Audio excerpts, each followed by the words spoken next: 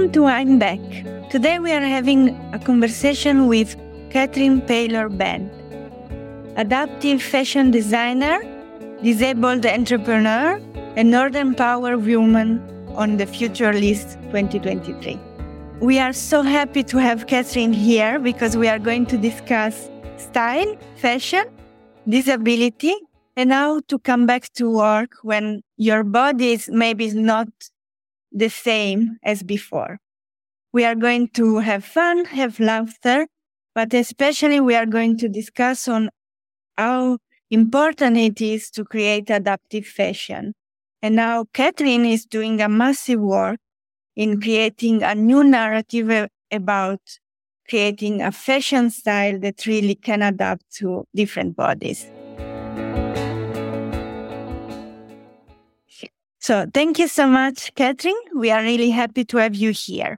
So I start with one question. What means I'm back for you? It means that despite whatever difficulties or disabilities have happened, it means that I am here as I was and that I've been able to get over those barriers, and I may have part of my body that doesn't work anymore, but I am still Kat. And I'm here to cause a bit of disruption and a bit of mischief. Would you like to share your story? Yes, certainly. So 15 years ago, I picked up my baby. He was only 6 months out of his playpen, and I herniated a disc onto my spinal column. And the surgery to repair that injury actually went wrong. And I ended up in hospital for 9 months. And I came out as a full-time wheelchair user. So literally, not even overnight, the click of a fingers. And I went from being a new mum to being still a new mum, but a disabled mum with all of the complications and difficulties that disability brings, while also trying to get my head around how to be a mum to this baby that needed me. You said that you stayed in hospital 9 months. How was to come back to, let's say, some sort of normal life and come back to your work after this kind of experience? It was scary because what you don't realize is you become quite acclimatized to living in hospital. You become very regimented. So you know when the doctor's rounds are, you know when you're going to get fresh water. You know that you're going to press a button and you've got a nurse or you've got painkillers. So the idea to go home really scared me. I really had panic attacks at the fact that this support mechanism that I was now needed for 9 months, all of a sudden wasn't going to be there. And who's going to be at my beck and call? What happens if something goes wrong when I'm at home? And it's hard to get your head around. So the hospital were really good in as much as I started to get a bit weller, they would let me out for a couple of hours so I could get used to not being on a ward. Then they'd let me come out for the day. Then eventually they let me have like an overnight, and they gradually built up my tolerance for being at home. But it's still like such a shock to your system because you're programmed to all the noises, the beep, the footsteps, like everything is, all of a sudden you come home and your ears are ringing because there's no noise. And that's really hard to tune into all the new noises of your new environment. So yeah, it was a great transition because I could get home and be me and learn what this new life was. But at the same time, it was a really frightening transition because my network of support had gone pretty much overnight. And that was to come back to work? Very difficult. I tried at different points to come back. I did a bit of volunteering, but I always found that my health was never stable for long enough. So I know some people become disabled and it's literally a mechanical issue with their body and there's no complicating factors and they can get on. But unfortunately, that didn't happen to me and I ended up with a lot of complicating factors. So since my injury, I have been in and out of hospital every year. I probably spend about 6 months of the year in hospital, broken up into periods. And so trying to get into any routine with work was difficult. I couldn't find a company who wanted to employ me because I didn't know how stable my health was going to be. And there's always the question about how many sick days have you had? And it's like, well, pretty much every day is a sick day now. And so it was really difficult to find where I fit in either my confidence, because suddenly I was told I was disabled and I'd have to stay at home and be in bed. And people don't believe you can do anything once you're disabled. So you're constantly, oh, you can't do that. No, you can't do that. And eventually you start believing that you can't do that because these are professionals telling you you can't. And so it must be right. And you sort of lose yourself. Well, I did anyway. I lost myself into trying to work out who this new person was. And was I always going to be sick? Was I always going to be bedbound? Like, that's not how I saw my future as being a new mum or being having a career. So it's a lot of readjusting and getting your head around things. And a lot of prejudice and distrust about the disabled community and what their abilities are and what they're able to offer. So you seem to hit a lot of boundaries all the time. There's barriers to trying to get back into work and trying to get into what you deem as a normal routine. You said something that is really resonating with me, that distrust towards the disabled community at workplace. Would you like to explain more this concept of distrust and why it's so dangerous? Yeah, I think it's quite insidious because I don't think it's, well, in my case anyway, it wasn't an out and out spoken, you're disabled now, I don't trust you. But there's just an air or there's just odd comments that come out as comedy and, oh, well, she'll not be able to do that. Or don't put that on her, that's too much. Or you get people now talking to you in silly, childish accents because, well, I'm in a wheelchair, so now I must be talked to like I'm 3. And like, it's only my legs that don't work. I mean, nothing wrong with my brain or my communication skills.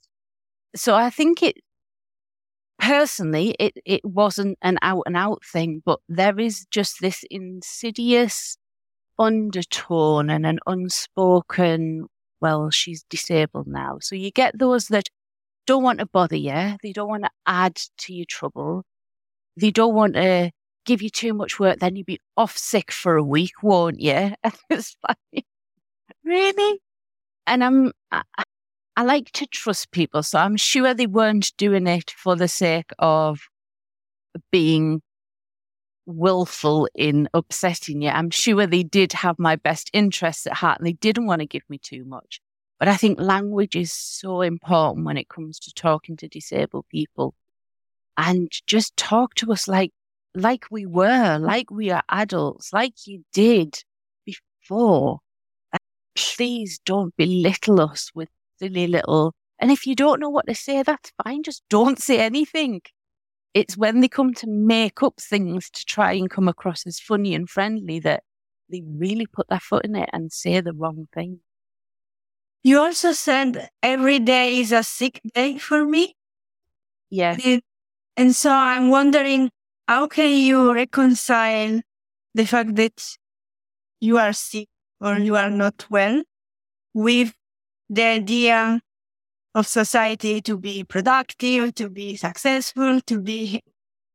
I think because I found what my new level of normal is, And it took a long time to work out what my base level of, okay, I'm sick and I need a lot of medication to get me going, but actually, this is my normal. This is how I feel every day. So let's take that as the basis and work from there. So I'm always going to be fighting infection.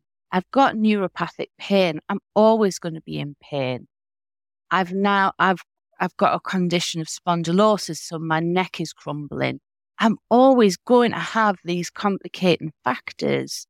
I'm very much not a one that's like, woe is me. It's like, okay, my neck hurts, so let's put a scarf on, or my neck hurts, so let's get a hot water bottle.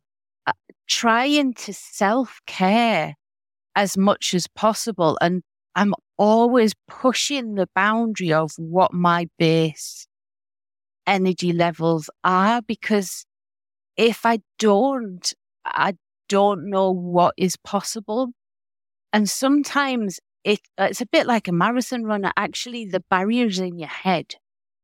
Your barrier isn't in your body. So you might be able to push for a little bit more with your head going, you can't do this. But actually your body's going, you know what? I did. And I feel great for doing it. And it's no different to a normal person pushing their barriers. I guess it just, you do them unconsciously when you're younger, when you're coming into a career. Can I work 70 hours and go out all weekend? Can I push the envelope? When you're newly disabled, you have to learn that all over again, and you have to work out how much you can push yourself before you're going to have a physiological effect. And at that point, stop. Listen to the people in your life who pick up on things before you do. So my husband, I say to a lot of people, especially on Zoom now, my face, I'm rubbish, got a rubbish poker face. My face gives everything away, good or bad. So Zoom's a killer. But he can tell certain ways I hold myself, if I'm trying to push really hard, he'll know if I've reached my limit, and he'll actually say, you know what, you need to stop now. So I've got that really great support in my life as well, of people that I trust when they say that. It's not because they want me to be kind to myself. It's because if I push too hard, I will break myself, and then I won't be able to do whatever's tomorrow or next week.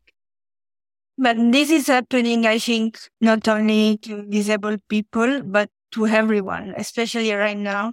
There is a lot of burnouts that are happening.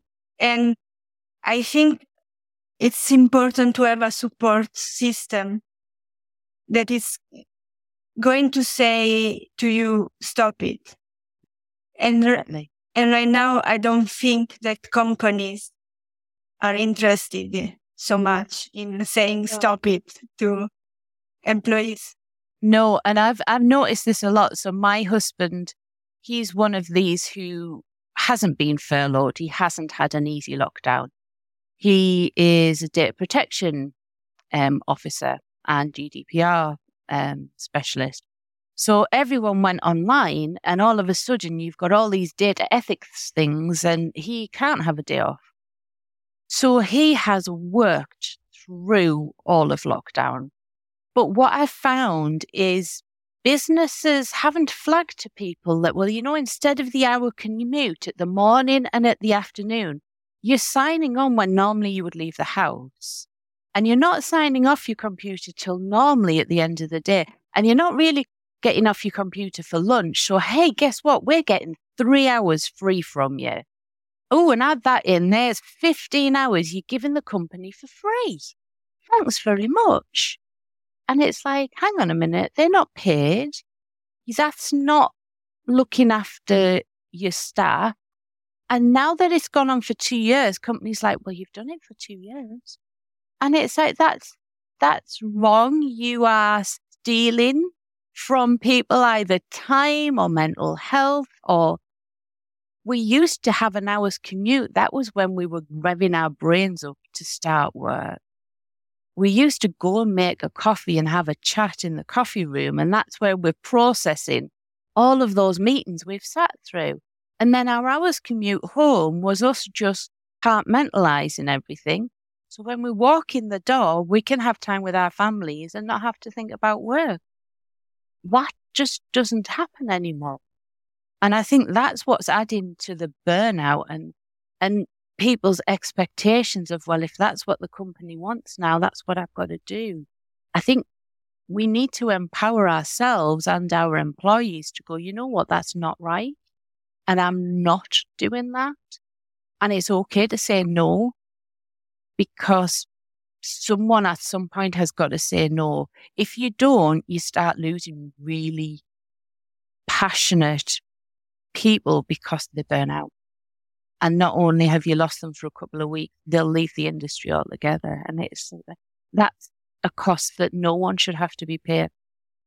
I'm wondering about your own journey, going outside the usual idea of going to the office, work for a corporation or something similar, and transition to build something for yourself. I'd sort of say it's a no-brainer, but actually every day I look and I'm like, wow, what was I thinking? So the difficulties I had was because my health wasn't stable enough, and because at times I needed big surgeries, which could result in a 6 to 12 week recovery time. For the last 5-6 years, I've had one of those a year. Some years I've had 2, especially so I can herniate a disc for candy now. I literally move wrong and it's gone. And there is no corporation or company who is prepared to say, you know what, you take 3 to 6 months off a year, do what you need to and come back. Even if the company did, your colleagues really wouldn't like you, because they would see it not as a health thing. They just see it as a skive or a way of getting out of work. And that pressure was just too much. And I didn't want to be the girl that was always off sick. And that wasn't who I was. I was off sick for genuine reasons, but people very quickly stopped believing that they're genuine reasons and just thinking you're on a bit of a skive. So the only way I could think about working around it was that I created a company that I was in charge of. And if for whatever reason I needed 6 or 12 weeks to recover, then that's what I did. And that's where seated sewing really came from, was this idea that we could be fluid and flexible. I'm really rubbish sleeper. Anyone that knows me knows it's quite normal to get emails from me at crazy times. And I have some colleagues in the adaptive fashion arena where we'll send voice messages to each other at like 3-4 o'clock in the morning, because all of a sudden we've had an idea and it's like, do it. So I don't tend to work 9 till 5 or 8 till 4. My day is very much paced. If I'm wanting to do a full day's work, I'll do a couple of hours. I'll have to stop. I'll either have to go do something else or I'll have to just lie down. I'll do a couple more. And so my day is very much snatched in a 18 to 20 hour period. And that works for me. I think it's been the best move I've ever made, actually, because I am my boss. If I need time off sick, I ask myself. I've set it up in such a way that if I need help, I've got people that can help me. I've got a seamstress that can come in and do sewing for me, especially if I'm recovering from surgery, because I've had to learn the hard way that if I get back on my sewing machine too early, then actually my recovery's slower. So as frustrating as it is, I've had to say, yeah, I have 6 weeks and I can't sit at my sewing machine. Okay. Being an entrepreneur, there is so much other things that you can be doing, especially in the world of social media and having a website. So there's always things to update. There's always things I can be doing. And I don't take my computer into hospital, but I do take my iPad and my phone. So I have been known to be sending some emails from my hospital bed or just trying to keep things ticking up, even if I'm not 100% running the business at the time. Why the idea of seated sewing? I've always sewn, and I was on a sewing retreat, and I'd always, since becoming disabled, I could never find clothes that fit. Being a wheelchair user, clothes, you can't walk into a high street and just buy clothes off the rack because they're sitting all day. You're in a completely different position, and clothes are designed and made to be stood in, to be walked in. And when you're sat, if you're wearing clothes that are designed to be stood in, all of a sudden you've got fabric in the wrong places. You haven't got enough fabric coming up your back. You've got too much fabric at your front.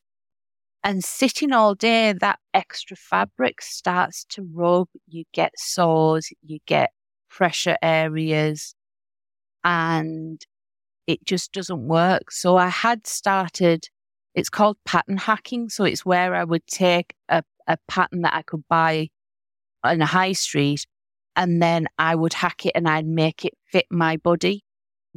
And so over the course of this weekend, I'd been showing the girls on the course what I did and how I had to alter clothes. And I said it was something I was thinking about, but I wasn't too sure.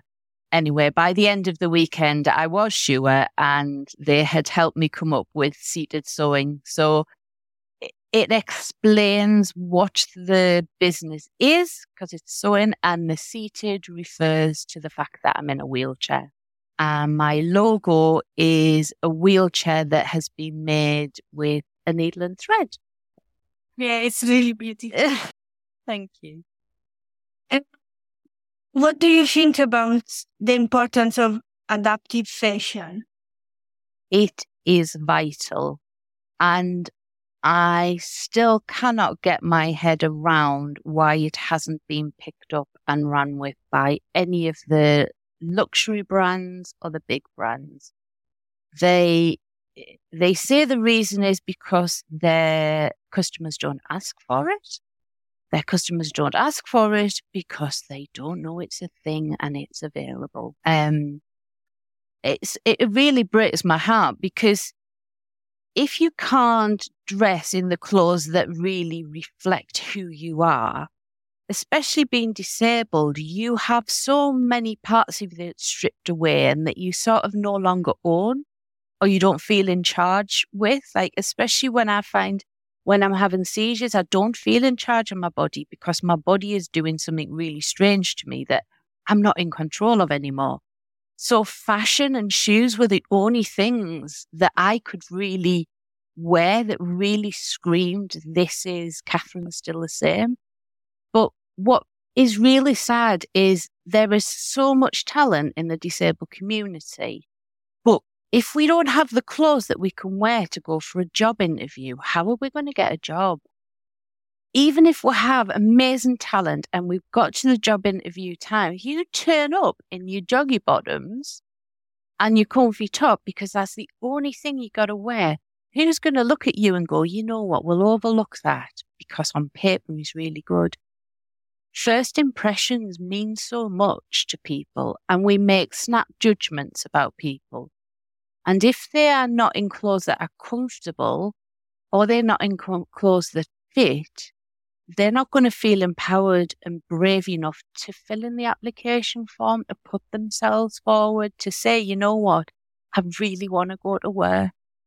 And it's just a basic rite of passage. Everybody should have clothes that fit their body right, that are comfortable to wear and make them feel good. And it's just, I don't understand the disconnect. But I think the disconnect is, unless you have suffered or someone in your family has suffered from a disability, you're not going to understand what the barriers to dressing ourselves are. And that's why I'm passionate about shouting about it more, because more people are affected. 1 in 5 people will become disabled in their life. 1 billion people are already disabled. So there's 1 billion people out there that need adaptive fashion or universal design. So one of my frustrations is we get lots of research, we get lots of papers about, is adaptive fashion needed? Is it that necessary? We've had years of that. The proof is out there. 1 billion people in the world are just waiting for someone to go, you know what? Let's bring it on the high street, or let's get a luxury brand to start using disabled models. Let the disabled people see themselves on television or in magazines. Because if we can see ourselves in TV and on magazines, we see ourselves in society. At the moment, that's all missing. And so that disability has become this taboo subject because no one dare talk about it, because we don't see it regularly in our lives. We don't see the disabled community. They have no clothes to wear all the time. So how are we going to go out and show them what we can do? Yes, I remember when I came back to work after my injury, I wasn't able to find anything for me to wear because I had some issue in moving. And at the end, I chose something that was not aligned to who I am.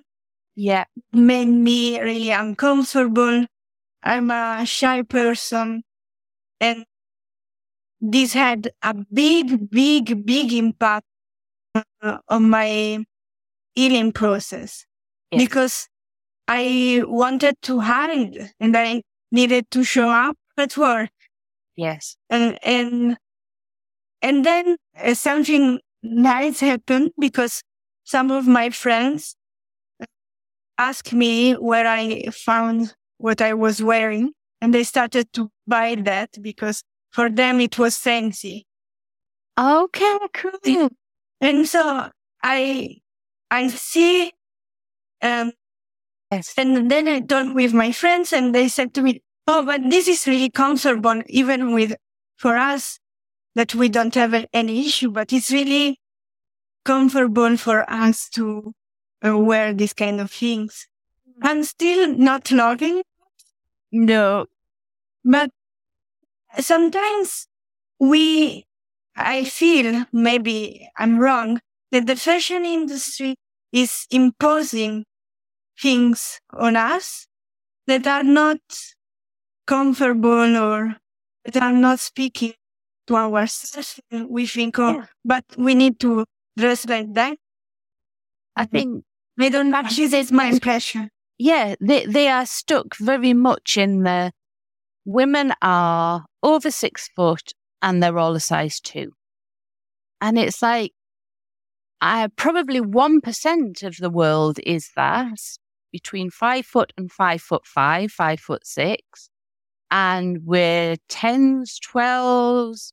We've got limbs missing. We sit all day.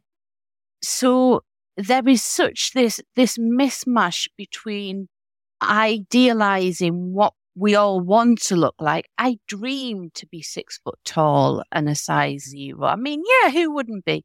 But that's only because that's the only thing you see in magazines.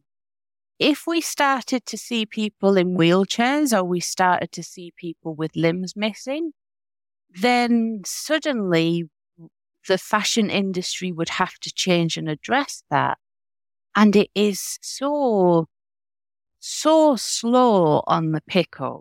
It's so I can't even explain how disconnected it is from what their customers are looking for to what they are offering is just unbelievable.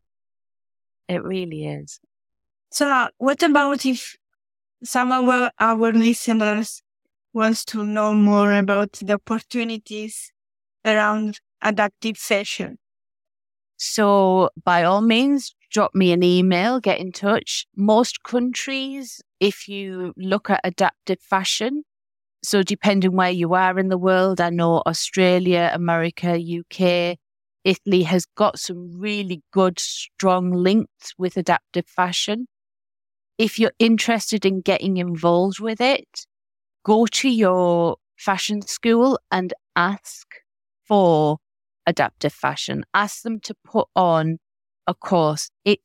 Sadly, it's not part of the curriculum.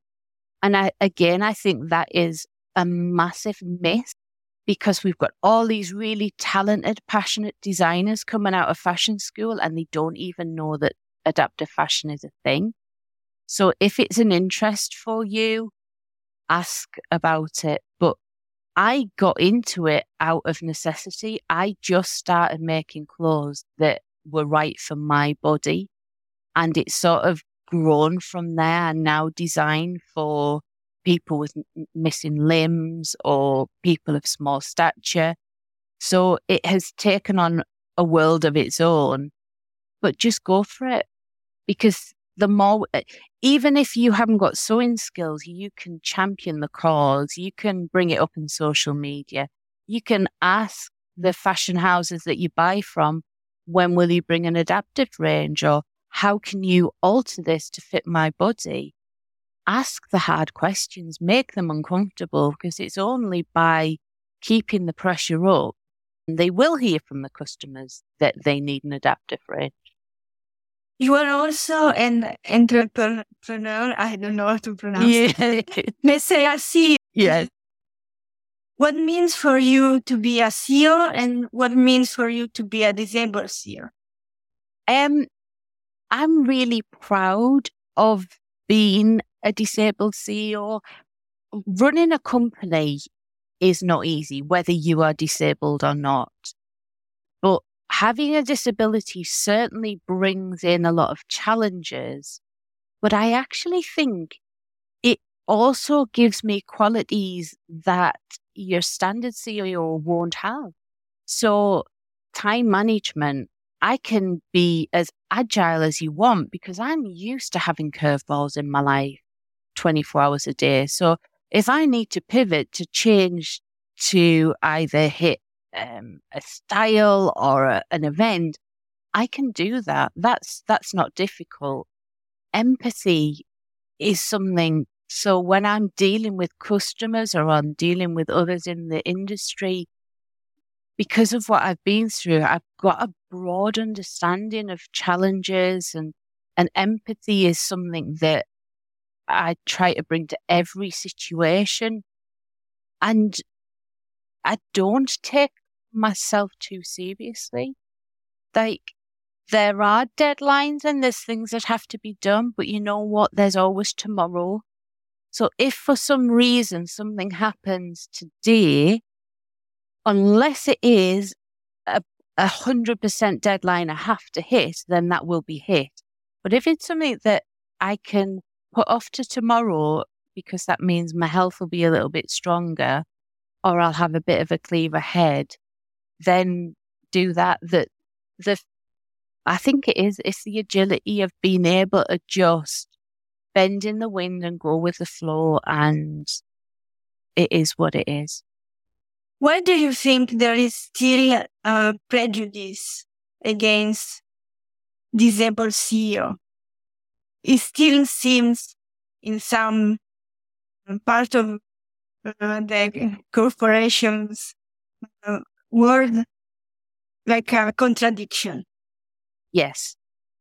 I think part of it is because disabled is in the title, because I think people don't like to talk about disability. They feel that if they do, they're going to open this can of worms, and they don't want to be given sympathy. Well, we don't want sympathy. We're not out for sympathy. I think they see it as a weakness rather than actually a strength. And I think it highlights to people what actually can be done despite illness. And that puts a spotlight on them and on their employees, because suddenly you've got someone with all of these challenges actually being really productive and successful. Well, why aren't your guys doing the same without those challenges? And I think it makes people uncomfortable in as much as it makes them question how they manage and why are they allowing certain things in their company to keep happening when there isn't really a reason or an excuse for it to happen. So it shines a spotlight and it makes people think. And yeah, people don't like that. Do you have any upcoming projects that you want to share or you are proud of? We've got lots of projects coming up. So I'm working on one at the moment. I think we've titled it the September Project. And that is working with a colleague of mine called Isaac Harvey.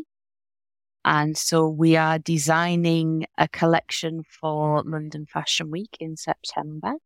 Oh, wow. So that's the first time I've been on a runway. He's promised it's a one-time only big bang event. I suspect it won't be because I suspect he'll enjoy it and he'll want it to do again next year. But we've got some great collaborations coming up with other adaptive designers in the UK and projects in the offing with a couple of clients out in Australia as well. So things are happening. Conversations are still happening. The power of Zoom is just amazing. So it's opened up the world to my living room, which is amazing. I love it. Do you have any advice on how to create the perfect outfit? Yeah, so find clothing that you're comfortable with already. And if there's something you really love and it really fits well, either take that to a seamstress, or if you are handy with sewing, trace that out and just recreate it. Give yourself an extra bit of space so that you are comfortable. And natural fibres, always go for natural fibres. They're breathable, especially if you're sat all day. You're not going to get hot and uncomfortable, and it's not going to rub. So always go for natural, breathable fabric. And have fun with it. Express yourself.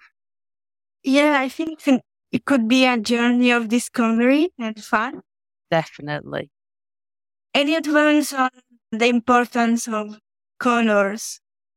Oh, well, you see, I'm not the best one to talk to about colours because I just wear whatever colour I like. I don't do the whole skin tone, colour, eye colour. If I like the colour and it's bold and bright, I'll be wearing it. There is a whole department's the wrong word, industry in getting the colour right. But if it's something that sings to you, be brave enough. If it's something that represents who you are, be brave enough to wear it.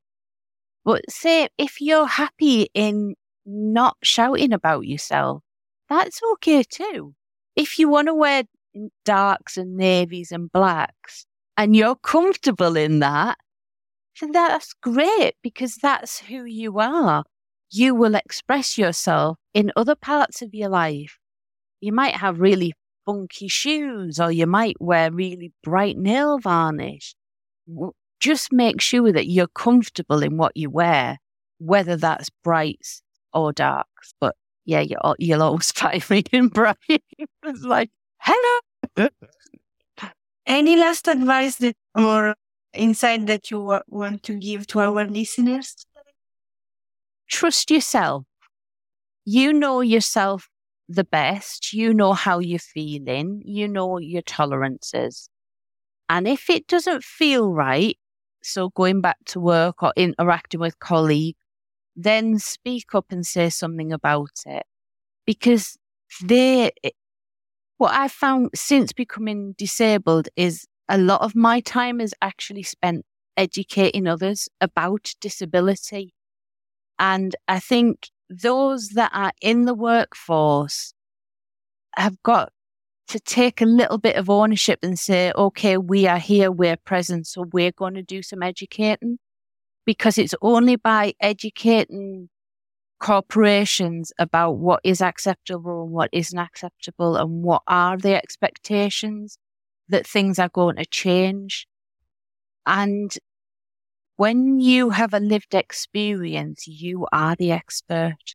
So you tell your story and you tell them what works for you and what doesn't. And you are the expert. No one can come with a textbook and say, but you know what? It says after 3 months, you should feel X, Y, and Z, or you should need X, Y, and Z. Everybody's different. Everyone's experience is different. And all you can do is tell your story and give your needs while also championing the community as a whole. Well, thank you so much. Thank you so much for asking me. Over the moon, you've got your podcast going. I'm so, so proud of you. Thank you. Thank you so much, Kathryn, for this conversation. And if you are listening to this and you find it useful, please feel free to share it with friends. See you next time.